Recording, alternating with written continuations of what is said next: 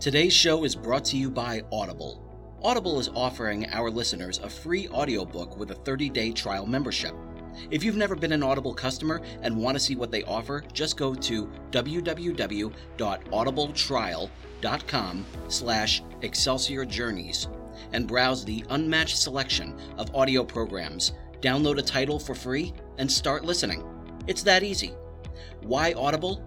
Audible content includes an unmatched selection of audiobooks, original audio shows, news, comedy, and more from the leading audiobook publishers, broadcasters, and entertainers. And with this free 30-day trial, you'll have your pick of it all.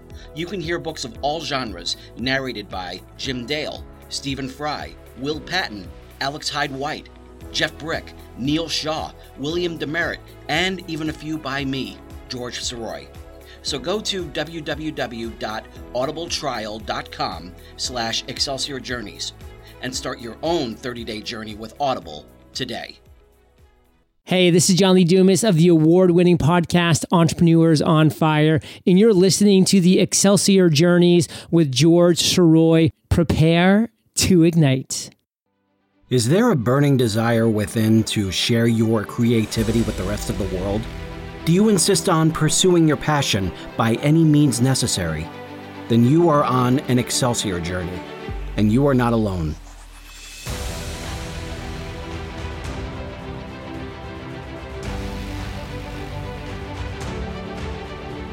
Welcome back to Excelsior Journeys. My name is George Soroy. Thank you so much for listening, and thank you so much for being a part of the brand new Winding Trails Media podcasting network. If you had listened to Excelsior Journeys in the past, you'll notice that the URL for the Podbean station has been changed. It is now completely changed into what is now the Winding Trails Media Podcasting Network. So you're not only getting Excelsior Journeys, but you're also getting the syndicated episodes of Right Pack Radio. You're getting David Allen Lucas's new Exploration Beyond show, and you're going to be getting a lot more in the future. So really hope that that you're going to stick with us and see where this entire network journey will take us. So if you haven't checked it out yet, just go to windingtrailsmedia.podbean.com so you can subscribe, so you can comment, so you can like and share, and just tell everyone about what's going on. Now, you've probably heard of the phrase "make love, not war." If you had seen Avengers Endgame recently, you'll have seen a very de-aged Stan Lee, the late great Stan Lee, saying the exact same thing with enough said bumper sticker during the 1970s segment. Not going to say anything about that part. Just gonna mention that for those of you who haven't seen it. And by the way, if you haven't seen it, see it. Just go see it. And so there is that phrase, "make love, not war," that was very, very popular in the 1960s through today. As much as I love that phrase, there's another one that really sticks with me, and that's "make art, not house payments." And a big reason why is because of the person that I have here with us this week. The phrase "make art, not house payments" basically just doesn't mean don't make anything that's going to make money. Obviously, as an artist, as someone who wants to become an artist full time and make that the source of my income, just as it is with everyone, that's not what it means. What it means is don't sell out. Be true to yourself, be true to your vision, and focus on that. Don't focus on the trends that are out there. And a big reason why I hold on to that is because of our guest, which is author Kendall Gray. Now, Kendall and I have known each other in the social media circles for quite a few years. I've been a fan of her books such as Strings, Beats, Nocturnes, and been thrilled to hear all of the success that she's had with all of her other books. Since 2012, she has come out with 15 different full-length novels. And I am so thrilled that we get a chance to finally sit down and talk instead of just typing to each other. We finally get to chat with each other, and I finally get to find out what it is that really drives her forward on her own Excelsior journey. So without further ado, please let me introduce to you Kendall Gray. Kendall, how are you today? Hi, I'm so happy to be here. Thank you for inviting me, George. And thank you so much for accepting the invite. I really, really appreciate it. There have been a couple of times when we have been trying to make this interview happen. Unfortunately, schedules get in the way. And apparently, one big thing got in the way this past weekend, which was your the latest convention that you had gone to. Tell us Yes. about what you've just enjoyed and learned from. It was called Inkers Con, and it's Alessandra Torre. She's an author, a romance author. She is Mhm. the one who kind of is the brainchild of it. She put the whole thing together with the help of her sister and a whole bunch of other people. And it was it was amazing, first of all. Um, there were, I think, I don't know how many people, probably about 150 authors, some of them aspiring authors, some of them established authors, just people who were looking to learn more about marketing, promotion. Some crafting stuff was going on. I think they had a boot camp the Wednesday, Thursday, and Friday before the other part of the convention where I was. So it just really catered to people who are writing at any level. I mean, just starting out all the way to, best-selling authors. And it was just really, really amazing. Lots of great info. You go through all these classes, these workshops and stuff, and you're listening and your brain's just like exploding over and over again. Yep. That was me. And I'm like, I got up this morning, I was like, wow, I got a lot of work to do. Yeah, you just feel like you're just all pent up and everything, with energy, with inspiration and everything. You just want to just get it all out. You're ready to just like run through a brick wall that was like the writer's block. And Yes. tear right through it and get going on the next masterpiece that you have going. So I definitely know that feeling. I've been to several conventions myself, several conferences, and it's just been just a really great feeling. You really can't, I mean, obviously you can sell it because, people are, you have to pay admission. But when it comes to that sort of feeling, like you can't just bottle that up. You have to let it all out. You have to, spread it out with the world. Now, one of the things that you have been able to take advantage of recently has been the venue of audiobooks, and I understand that you now have two audiobooks that are out there in the world. Now, as an audiobook narrator myself, when I heard about this and everything, I was thrilled, to see that someone else was getting into the audiobook game. So how has it been for you so far? Well, it's first of all, like you said, very exciting. It's something completely new to me. I'm a avid listener of audiobooks, so I'm quite aware of, the impact that they can have on readers. And as I get busier and busier in my own just regular life, I find that I have to lean a lot more on audio because I just don't have time to sit down and read like, I used to. So whenever I get in the car, my kids all have activities going this place, that place, and I just pop in an audiobook and listen to that. Or if I'm doing the laundry or the dishes or something, just mundane, I'm always listening to an audiobook. So I'm really a big fan of it as a reader or listener. And I know that it's a very fast growing industry, I guess. So I thought, well, people keep asking me, when are you going to put an audiobook out? And I said, all right, I'm just going to bite the bullet and go for it. There you go. I just hopped on ACX. It was very easy. I mean, if there's any authors out there thinking about doing it, I did it. I figured it all out on my own. I didn't have to rely a whole lot on other people. So it was very easy, super intuitive. You just go on there, you put out what give a little description of what you're looking for and a blurb for the book and stuff and a sample, and people just find you, and then they audition. And for Strings, it's a first book in a kind of a comedic erotica series, and it's by far my most popular book. So I thought that'd be a good place to start, because if I could sell that, I know I have I can keep going with it if it worked out. And I just got super, super lucky with the narrator I chose. She, as soon as I heard her, I was like, okay, this chick is it. She is Letty Dillinger, perfect. And so I narrowed it down to like maybe the top 3 or 4 who I thought could do it, even though I knew in the back of my mind that Lessa was going to be the narrator. And I made my husband listen to him. I didn't say anything. I just like, what do you think? And he was like, that chick right there. Yep. So we both were like, oh yeah, sold. It worked out great. And yeah, she is really, having listened to the sample myself and having gotten my copy of Strings already through Audible, I am very much convinced that Lessa is, and what's her full name? It's Lessa Lamb, Lamb. Lessa Lamb. Okay. Yes. Guys, you definitely want to pick this up. Lessa Lamb does a terrific job, and just as Kendall perfectly described it, comedic erotica.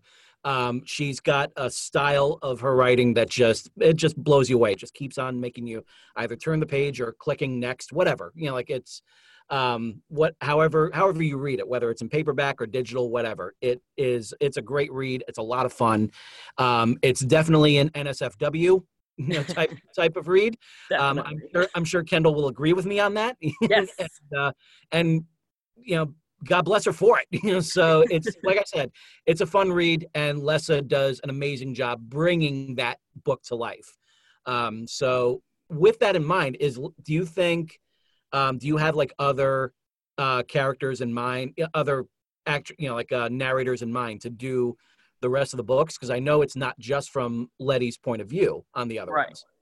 Yeah. So there are 5 books in that series, and they change, like the point of view changes for each book. So the first one is the singer, and the second one is the drummer, and it goes on. So I have spoken to Lessa about, the possibility of her carrying on with the other characters. And she did get to play some of the other characters, as they're interacting in Strings. So we got a little taste of how she might narrate, Jinx in book 2, or Rax in book 3 or whatever. But, I haven't set anything in motion yet about that. I'm just going to kind of wait and see how things go with sales for the first audiobook.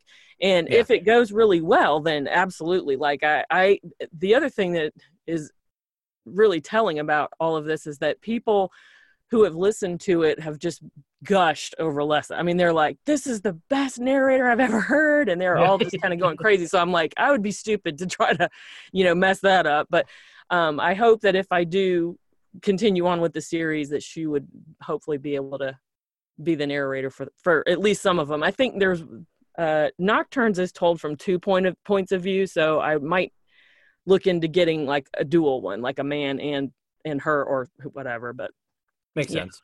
And Rock, like that one brings back Letty as well. So, so you get to you definitely going to bring Lessa back for that one. Absolutely. Like for sure. If I got to Rock, she would definitely have to do that one. Awesome. Now tell us just a little snippet about the whole Hard Rock Harlots series.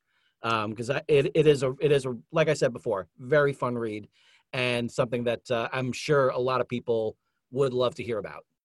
Yeah, it is fun. It's mostly funny. There's a few books that are a little more serious than the others, but the first one is Strings, and it's definitely very over the top, kind of wild, crazy rock chick who she's just trying to make it. She's a waitress at the barbecue shack in Athens, Georgia, and she's like, I'm better than this. I can do so much more, and she's just really, really fighting to be the rock star that she feels like she is. And it starts off with her on her 25th birthday, and she's at the bar, and she's lamenting her her life, and notices the guy next to her, and they start up a conversation, and it ends up getting pretty raunchy pretty fast. Oh yeah.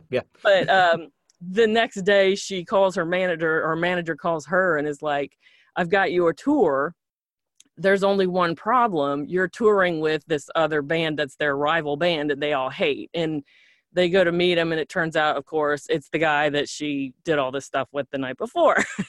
Of course. Yep. Yeah. So, and it just kind of goes downhill from there. But yeah, a lot of people say that, they read if you look on the blurb, if you go on Audible or Amazon or whatever, there's the description starts off with this really like 2-paragraph long warning about, all the people who shouldn't read this book. Mm-hmm. And it's meant to be really funny. And in fact, I wrote it as a joke. Yeah. I wasn't planning to use it at all, but I just was like, I think I was frustrated because I don't know, another book that I had written, it had a lot of things in the blurb, but it seemed like some reviewers weren't really paying attention to that, and I was a little irritated about it. So I jokingly wrote this completely over the top blurb, thinking, ha ha ha, and I sent it to my husband and I said, what do you think about this? He was like, you should absolutely use that. And I was like, really? And he said, yeah, do it. And I did. And I'll tell you what, that blurb has sold me more books than anything else. It was the best idea I ever had. I don't blame you. I don't blame you for putting that in at all. And I think that was a brilliant idea to do that, because it, like you said, it's a very funny blurb, but at the same time, it basically just kind of, puts it out there for anyone who would dare to put like a 1-star because like, oh, this is too this or that. It's like, well, look at the description right there. It's not like you have to hit a button to read that part. It's going to just show up right there. Right. And it also does it in a way that reflects the tone of the series. Exactly. Which I think is fantastic, because if someone is reading that and they get a kick out of it, then all of a sudden this is going to be like, well, let's go ahead and see what the rest of this is like. Yeah, that blurb is legit. I mean, and yes. I tell people, I'm like, read the blurb. I'm like, read the warning, but don't just read it, heed it, because I'm serious. It's funny, but it's also serious. So please pay attention. Right. So with that in mind, did you have like bring the same sort of style, the same sort of attitude to the other books that you have? Like, I know the other book that just came out on Audible was Ruined. Right. Now that one is obviously a very different type of story.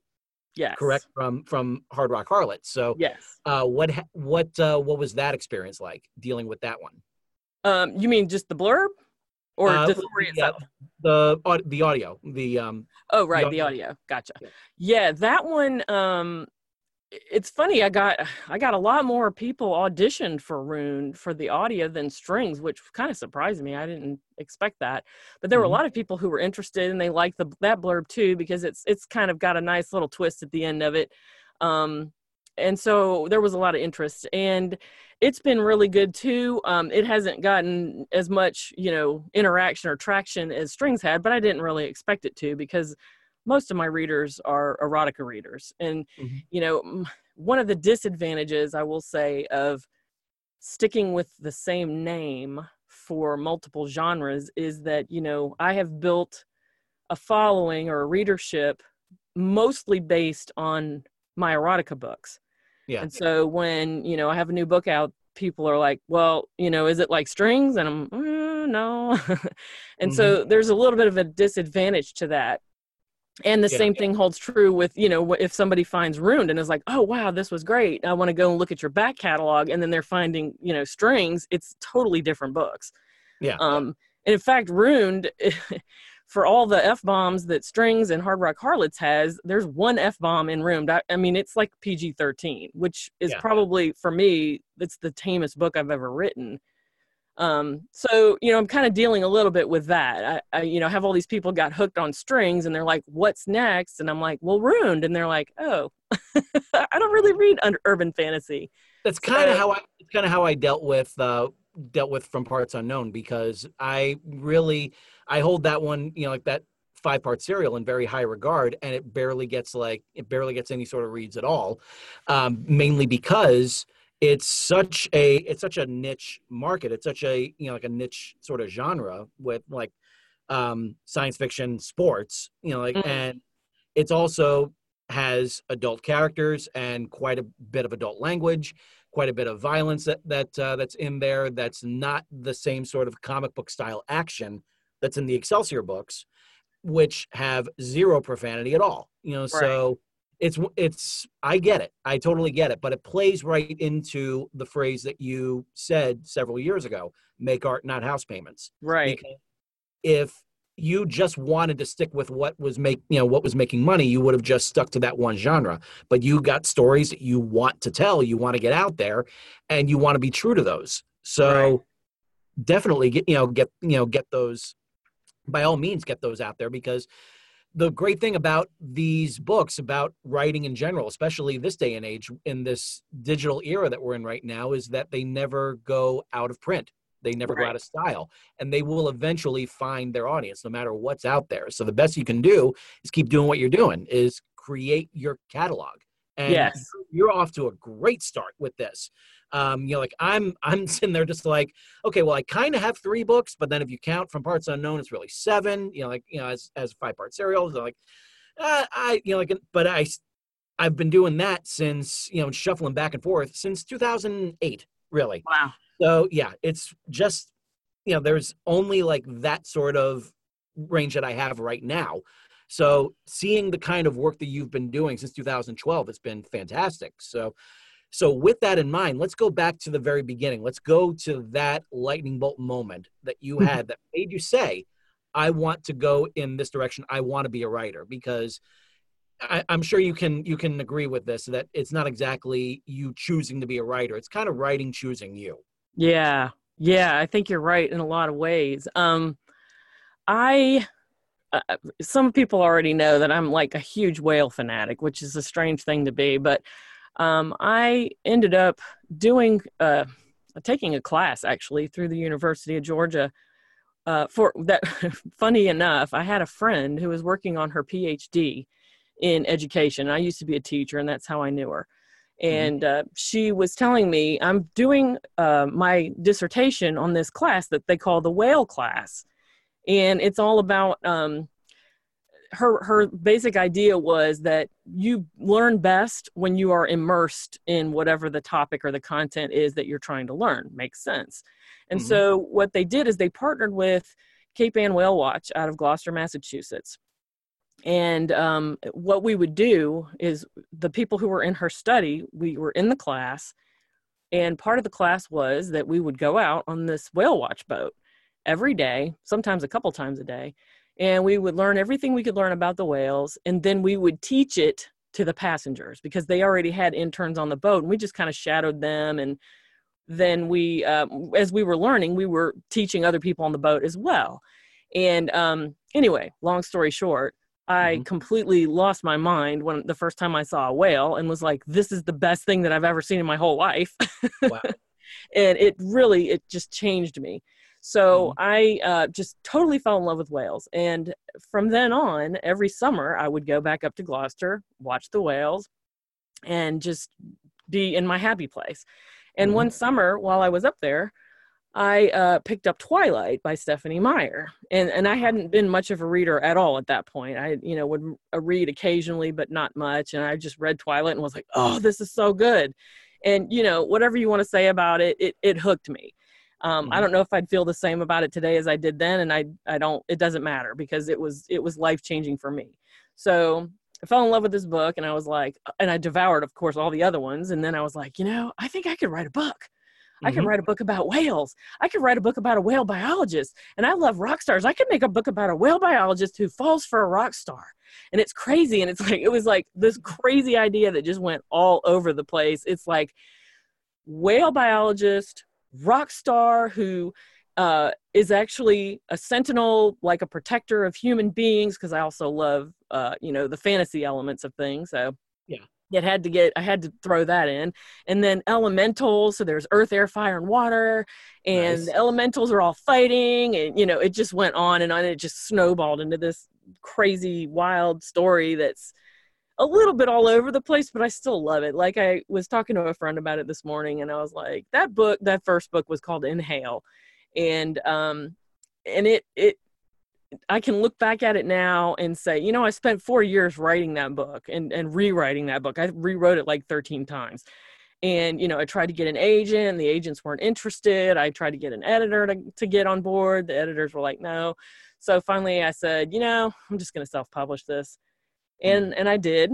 And it's a good book. I mean, it definitely has problems. I can look back at it now in hindsight and say, yeah, I should have done this, should have done that, whatever. But I did learn a lot from it. And I do believe that though the first one is a little rocky in places, I think that the other two that follow are much better. And so I'm looking at it like this is a learning experience. the more I write, the better I get, the more I learn, the better I can handle things and figure things out. And, I took classes, I went to conferences, did workshops, read all the books, did everything. And so, the bottom line is you got to start somewhere. And that's where I started. Mm-hmm. So you have that trilogy. Yes. And then what came next for you? What was the how did it feel like actually like kind of getting your work out there? Was it getting responses? Was it getting some feedback for you? Were you getting people reaching out to you via like social media or something, asking like when's the next one coming out? What was that sort of what was that experience like?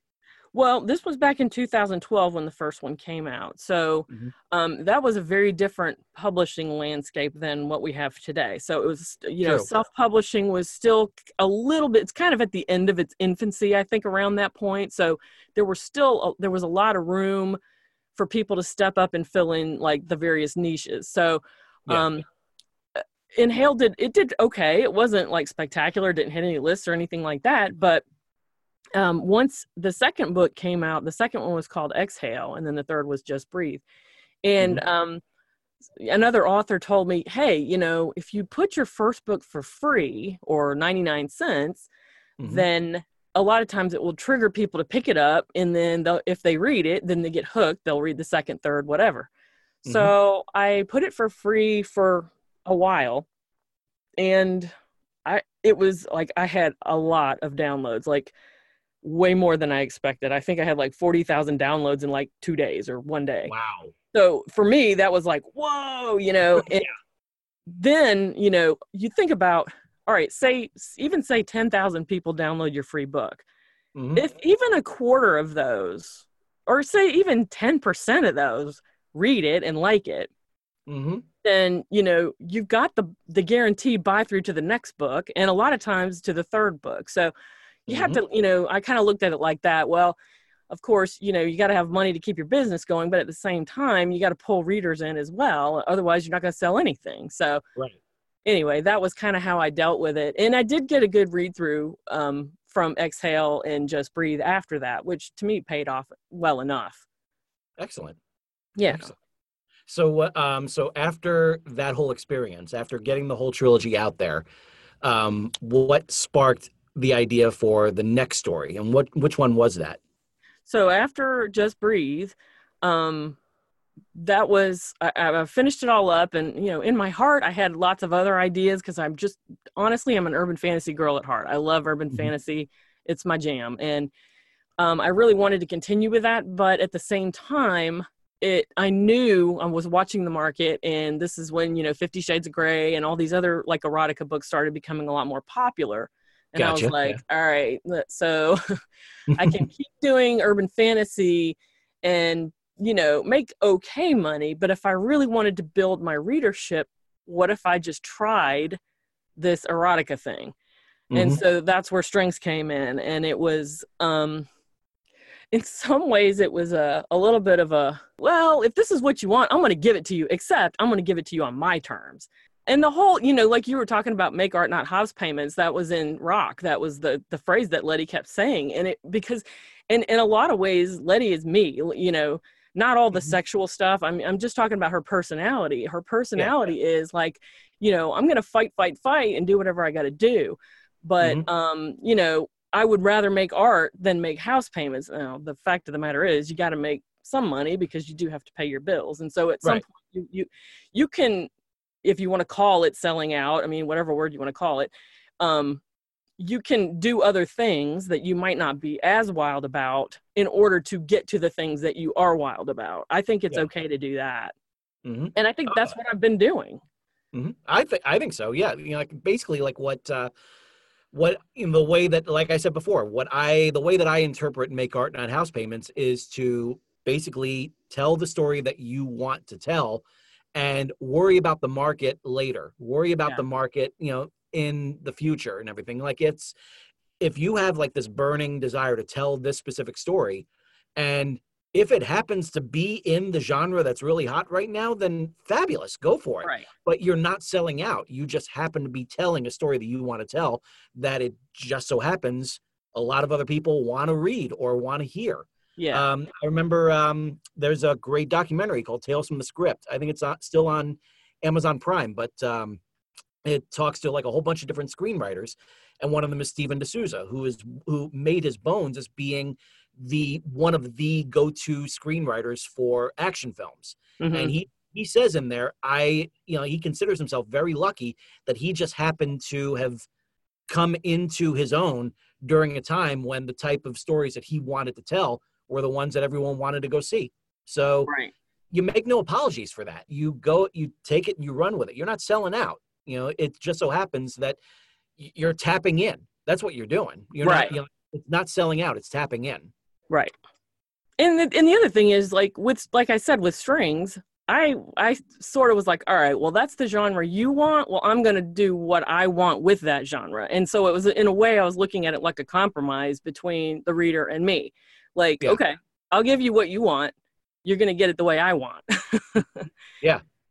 Oh yeah. So did you have a full series planned out for Hard Rock Harlots when, or was it just like, let's get Strings out first and see where that takes us? Yeah, honestly, I wrote Strings and I thought this probably won't do anything. I mean, if it does, great. But I Mhm. never expected it to really, I mean, I thought, yeah, they'll, erotica readers might like it. But I didn't expect it to be, my best-selling book, which is, Yeah. it's to this day my best-selling book. Mhm. So, in my mind, I left the possibility open. It was definitely one of those, well, I have all these other characters within that I've already built in here, and I can always write about them later, but I had no direct plans to do it from the get-go. Yeah. Awesome. Yes. So Strings comes out and it hits, Yes. and all of a sudden, that's where, was that where people were asking you for more, or was it just like, were you just kind of throwing it out there to your readers? Just like, well, I have more if you want to read it. No, they asked for it. I wasn't like, I was open to writing more, but I was kind of, people were like, I need book 2. And I'm like, there is no book 2. Let me get on that. Yeah. Yeah. So yeah. And the thing is I left it open-ended enough that I can always go back and add more books. And I say it's a complete series. Well, it's complete for now. That doesn't mean I can't add more. And I mean, if an idea hits me and Mhm. I'm waiting, I'm like, hello, Letty, speak to me anytime now. I would be happy Right. to write more of that because I enjoy those characters a lot.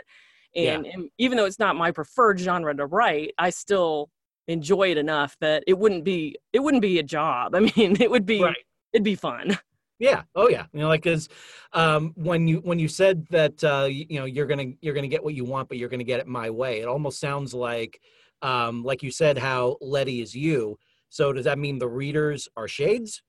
Oh, I don't Chapter know. 1? I never really thought about it like that. Maybe. I don't know. Yeah. I have to ponder that. Definitely, they're coming back for more apparently. So, Yeah. so with that in mind, you have in book 2, you have Beats. So you have Jinx, the drummer, right? Right. So, are there elements of you and her as well, or is it someone else other sort of dynamic that you were just kind of playing on for her?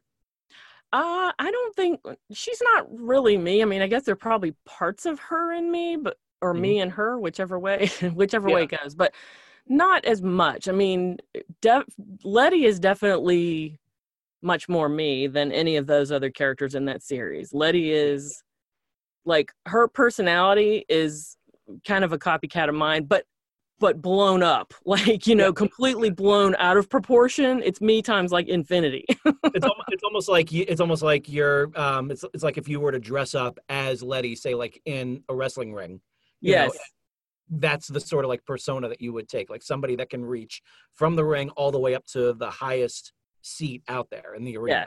Yes. Letty is big. She's just, that's a good word for her. She's just really big. Her personality just kind of, she walks into a room, she eats up all the air. That's just Letty. Nice. Yeah. Nice. I love her. Yeah. So Beats did Beats get the same sort of success? I know that you said Strings was like your biggest seller, right? But were the readers coming back for Beats and still asking for more? Yeah. I think I did have a lot of success with beats. Obviously, I mean, anytime you have a series, the first one's always going to do the best.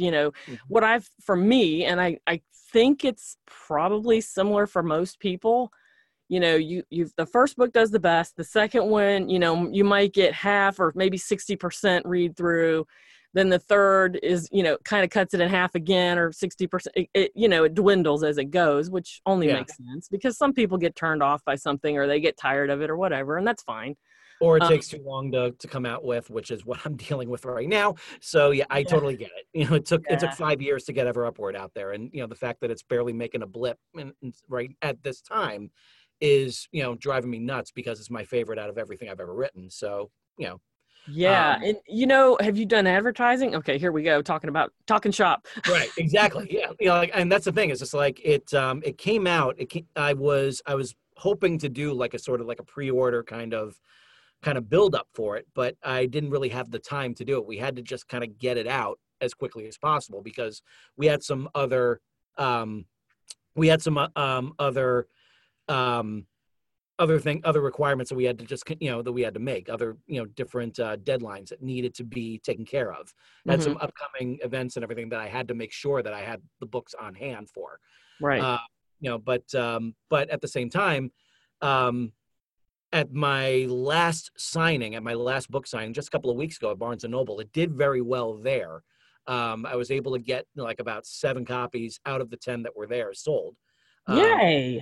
Thankfully, because I basically just said that, like if you take the chance on both Excelsior and Ever Upward, then you'll get like this, you'll get a free tote up at the front counter.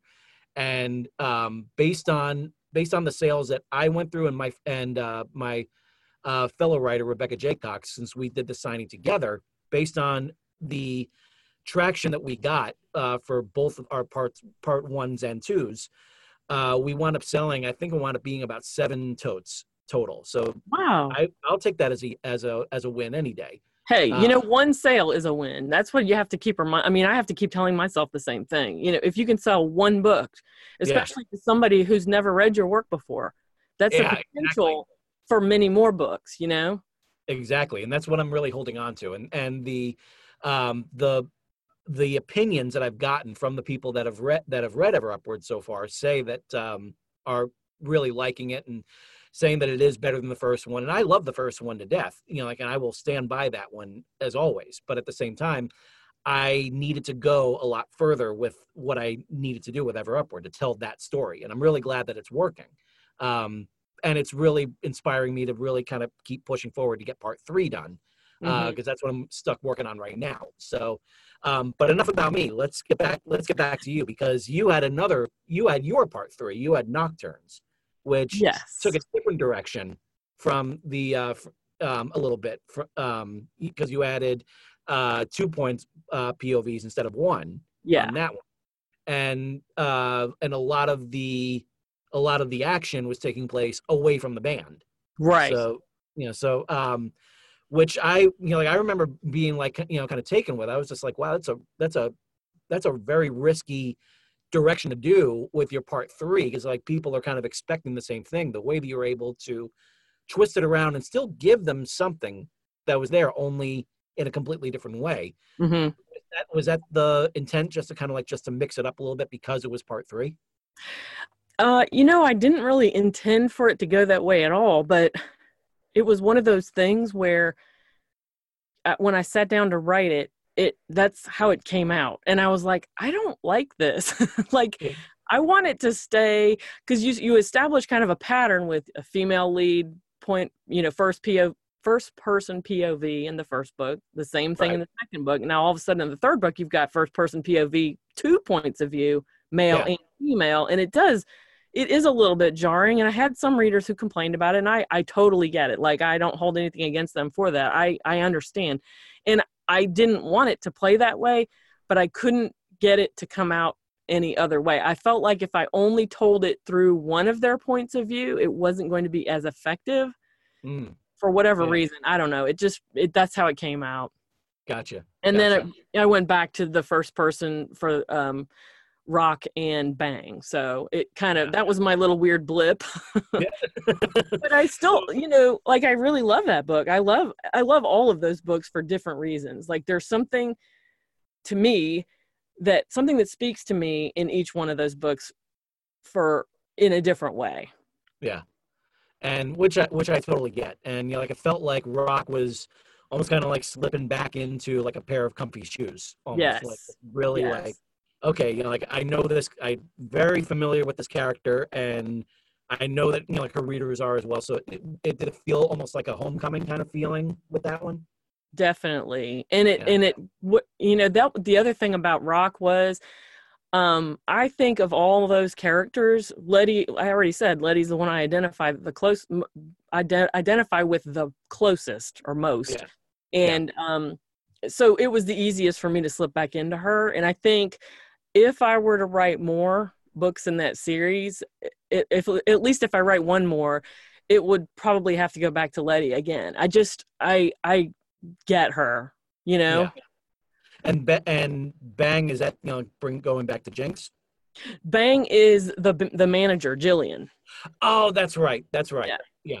Okay. Yeah, and that one, I knew that one was going to be risky because she's a lesbian, and so there's, there's a lot of lesbian stuff in there, and my readers are, probably mostly more interested in, male-female erotica or menage or whatever, but I felt like she had a story to tell as well, and so I just told it. Yeah. And yeah, absolutely. And with this sort of series, there's definitely something for everyone. I can safely say that. Yeah, there is something for everyone. Whatever, it gets you going, as long as you heed that paragraph in the description. By all means, warning.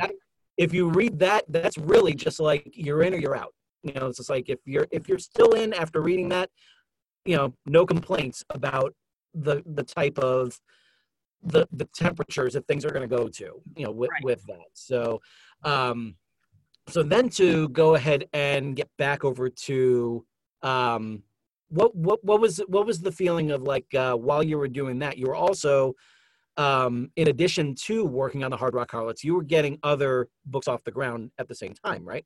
Yeah. So, after Strings, I can't remember if I did Beats first. I don't remember the order, but maybe I did do Beats first. But somewhere in the middle of Hard Rock Harlots, I came up with a completely different idea for a family in Hawaii, because Hawaii is another thing that I love. And I went whale watching on the island of Maui and fell in love with Maui in addition to the whale. So I kind of got really hooked on Hawaiian culture and just the mystical kind of qualities of the islands, and fell in love with just the awesomeness of it all.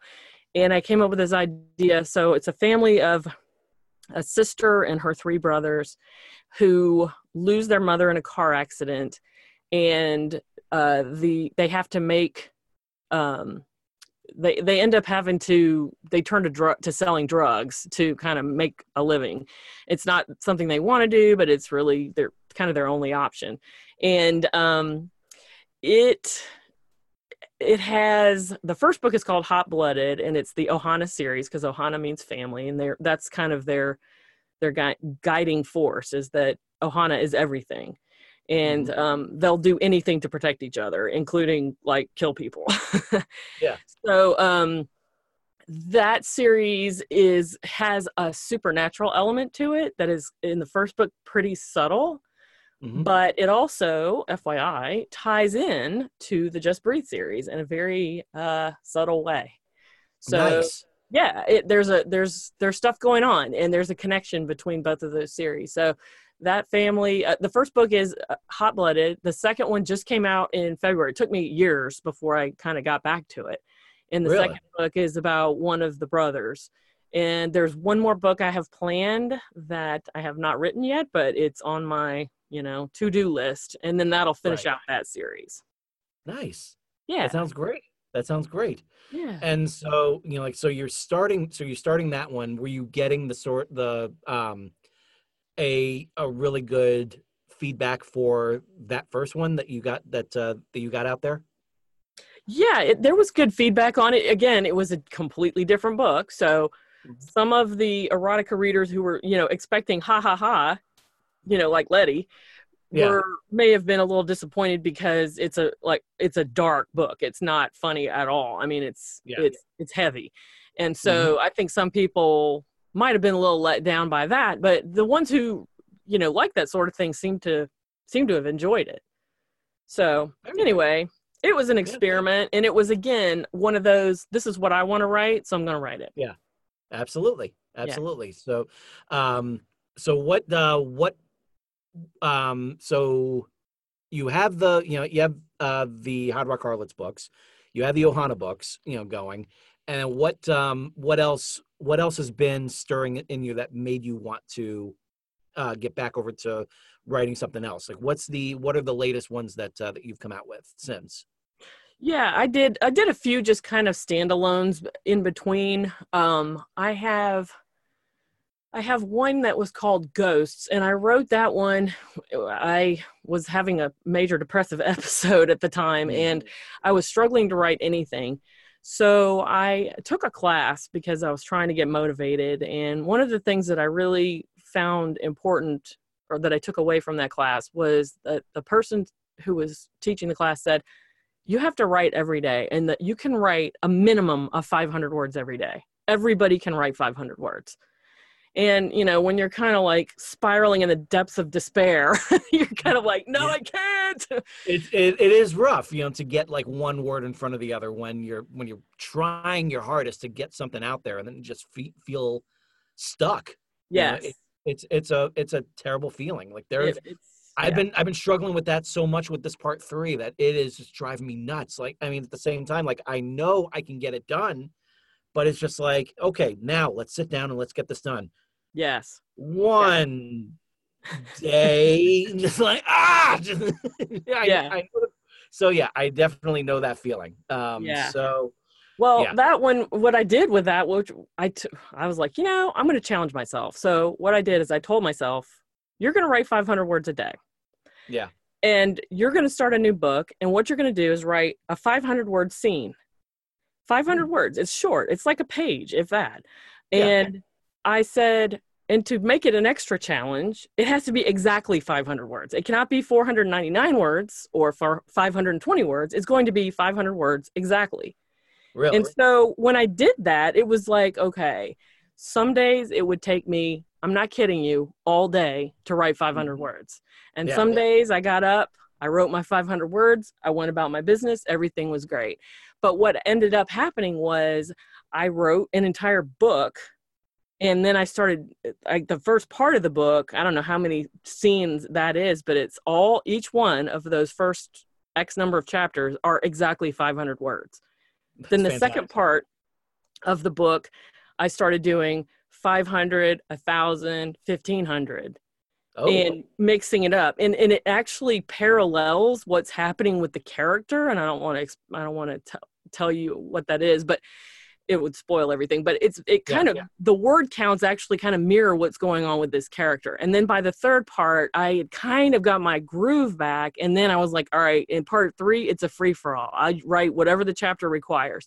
But it was really a fun way to not only kick myself into like getting off my butt and doing something, but also to try to tell a story in a unique way. And it wasn't a very popular book, but I am really, really proud of that book. I love that book just because it was so different. Yeah. It's the way that you did that with the 500 words and then 5,000, 1,500. It reminds me of what DC Comics did back in '93 when they did the whole Death of Superman storyline, because for the last 4 issues, including the big one, number 75, where he actually dies, you have what they did was great because they had a page, each page in the one that was like the 4th one away from the final issue, there were 4 panels per page. And then in the next one, there were only 3 panels per page. And the next one, there were only 2 panels per page. And then for the big one, number 75, every single page in that issue is one big splash page. Oh, wow. That is cool. I didn't know that. Yeah, like it's something that it's so subtle, but at the same time, it just ratchets up the tension more and more and Yeah. more. So it's kind of like what you did with that. That's a really great way to do that. To really kind of, it's almost like you're focusing your reader, just kind of like, you know, to go through that journey with that character. It's like Yeah. when you're meeting someone really for like the first time, you're only meeting like tiny little bits and pieces of that person. It's only when you get to know them more, that's when you get those greater details. Yeah. Wow. That's So very that's- cool. Yeah, that's a great way to do that. So, so tell us a little bit about what your latest ones are right now, because you know the one thing I truly love about you is that you just keep on, you're staying busy. You're constantly Yeah. working to improve yourself, and that's something that I greatly admire, and it's something that I think a lot of other writers should as well. So tell us a little bit about what's in the what's in the pipeline right now. Okay. And thank you for that. So Ruined, the book that just came out, was one of my own personal passion projects. Mhm. I love Norse mythology. I Nice. love Loki, because Mhm. who doesn't love Loki? And of course, like you watch the Marvel movies, it's like Thor and Loki, and they're awesome, and I could just watch them all day. And Mhm. anyway, I just really got on a big Norse mythology kick, and I decided that I wanted to write a book about Loki, but you know me, I had to put a twist on it. Of course. So Loki, the Norse god, wakes up in 2019 in a Mhm. block of ice and discovers that he has breasts, and he is not a he anymore. He is a she. Wow. And he's like, Nice. what? So yeah, and it was like, okay, that in and of itself was enough to make me like, yes, I have to write this book. So the story is, Look for you kind of thing. yeah. Well, I mean, if you read the Norse myths, and I have people say this all the time. Well, Loki changed into different things. You know, he snuck around as a old woman when, you know, Frigga was was trying to get everybody to feel bad about Balder dying and all this, and he changed into a horse, and then he gave birth to Sleipnir, and you know, this isn't really unique. But what is unique, in my opinion, about my book is that in all of the other instances in the myths, he could always change back. He's stuck. He is a woman now. Oh man. And he's not getting out of this body. He is a woman. That to me was the difference. And it's really fun because, you know, this guy shows up and he, you know, tries to help her. And that's the other thing that's funny is I refer to Loki now sometimes as he and sometimes as she. Right. So he's kind of fluid. So anyway, if you hear me say she, you'll know I mean Loki. But Gotcha. anyway, a guy shows up, tries to help her, and anyway, she starts like going, hey, he's kind of cute. And wait a minute, I don't like guys. What's this about? And so it's the whole thing of like, I have these hormones. Yeah. I don't know what to do with them, and I kind of like him, but I shouldn't. And then, you know, of course, there's the reincarnated Odin's raven, Hugin, shows up, reincarnated as a chicken. Oh, it's great. Adds another layer of hilarity to the whole thing. So it was really, really fun to write. I haven't had that much, honest to God, I have not had that much fun writing a book since I wrote Strings. Really? Yeah, I Wow. really enjoyed it. And so, now, so great. yeah, I'm starting, I'm about a quarter of the way through on book 2 now of that series. So yeah, Loki is going to be back. Nice. And Ruined is also the other audiobook, correct? Yes. And so what was that experience like, getting to hear the voice of Loki in that situation? It was fun because for the auditions, you know, I am still new to audio, so I don't really know exactly what I'm doing. I have to kind of play around with things, but it was fun because the auditions were, you know, people were using all kinds of accents.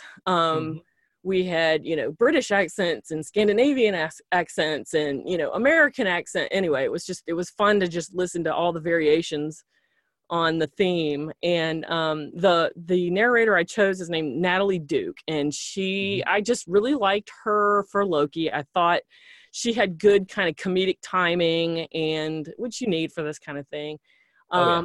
And so, yeah, that one was really hard though, because there were so many good ones. It was one of those, oh my gosh, I have like 10. Any one of them could be great, you know? Yeah. So picking her was a little harder, but I'm real happy with how it came out. And yeah, it just whisper synced the other day. So now it's all ready to go. Nice. Definitely can't wait to hear that one. Thank So you. what kind of advice do you have for other authors that are stuck in their own heads, that are trying to get, one word in front of the other, that are trying to get their voice out there? What sort of advice do you have for them? First of all, you got to write. I mean, and this is, I say this, it's like, do as I say, not as I do. Yeah. It is imperative. You cannot publish a book until you get those words out. And there are going to be days where every word is like a struggle to get it out, and every word just sucks. And the next day you're going to delete them all because they were terrible. And the thing about never delete. That's why I always say, cut and paste. Do not open up a new document if you have, but do not, authors everywhere, do not delete your work. Cut and paste. Thank you. I should have said that. You're right. Yeah. I do actually keep files of this is here, ruined cuts or whatever. Yeah, I do. Yep. I do that. But I mean, the point is that, you can't edit a blank page. So keep writing. Know that some of it's going to suck. Know that you're going to have to get rid of some of it and revamp it, or redo the whole thing. I mean, here's the other thing, is I've got 2 other books written completely, like the drafts are done. They're a spinoff for the Just Breathe book. So it's one of the most popular characters in that series was a fire elemental who was kind of like one of the villains, who ends up sort of redeeming himself. But he's one of the most popular characters in all of that. Everybody loves him. And I was I love him. I want to write his story. So I spun off, I have a planned 4-book series for that with him and several of the other characters from the Just Breathe books. And I wrote that book. I wrote the second book, and I hired a guy who used to be I can't remember exactly his title, but he was one of the big higher up editors at Random House. And he's one of these people who knows what he's doing. Oh, wow. And he edited both of those books. And it was like, when he started to send me back the comments for Channeling Fire, which is the fire guy, he had to send it to me in 3 pieces because it broke Microsoft Word, how many comments he had on it. So I was those 2 books are, and he said he loved it. So I'm like, wow, I still got a lot of work to do. So, those kinds of things do happen. And so I fully intend to come back to those books and publish them one day, but I just needed a couple of years away from them before I can go back and try to tackle them. So just keep writing, know that you're going to have to change things. And I don't know, write what you love, because if you don't, you're going to really hate your job, and nobody wants to hate their job. Right. Yeah, absolutely. So, and finally, where can our listeners find you? You mean the books or just me? Find the books, find you, whatever you want to disclose. All right. Obviously, I'm not saying send us your mailing address. No, I'm just, where can we find you in the world of social media? Yeah, I am my books are all in Kindle Unlimited right now. So if you are interested, or if you're a subscriber to that, you can read them for almost free.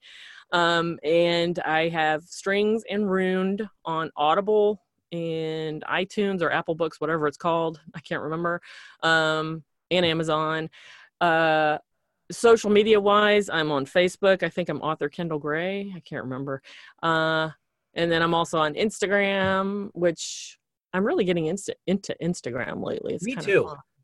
It's definitely there's a refreshing feeling to it where it's just like you have to create a post. You're not just typing little text and everything. Like you're actually like have to get a picture to go along with it. Yeah. It's a good feeling. Just like it gets you a little extra visibility without the strain of trying to worm yourself into the mix of where all the politic posts are and all that stuff. I agree. It's nice because it's for me, it's like, okay, I can just put a bunch of book stuff on here and that's it, or I can put other things on there too, but I like that. It's a good platform. Exactly. I'm also, you can go to my website, kendallgray.com. It's kind of under construction right now. It's, I'm consulting with someone about that. So it doesn't look super pretty, but there's that. And then of course, Amazon, you can follow me there, or BookBub, or Goodreads, or I don't know, all the places. I'm everywhere. Yep. And you're here, and thank you so much for being here as the latest guest on Excelsior Journey. So for all of you, like I said at the very beginning of this, it's all about make art, not house payments. Stay true to yourself, tell the stories you want to tell, and by all means, write every single day. Now, granted, I am still trying to do the same thing myself. So I'm talking to myself as much as I'm talking to all of you. Write every day, get the stories you want to tell, put your heart into it, and let it see where it takes you. So with that in mind, for my guest, Kendall Gray, this is George Sirois saying to all of you, ever upward. We'll see you next week.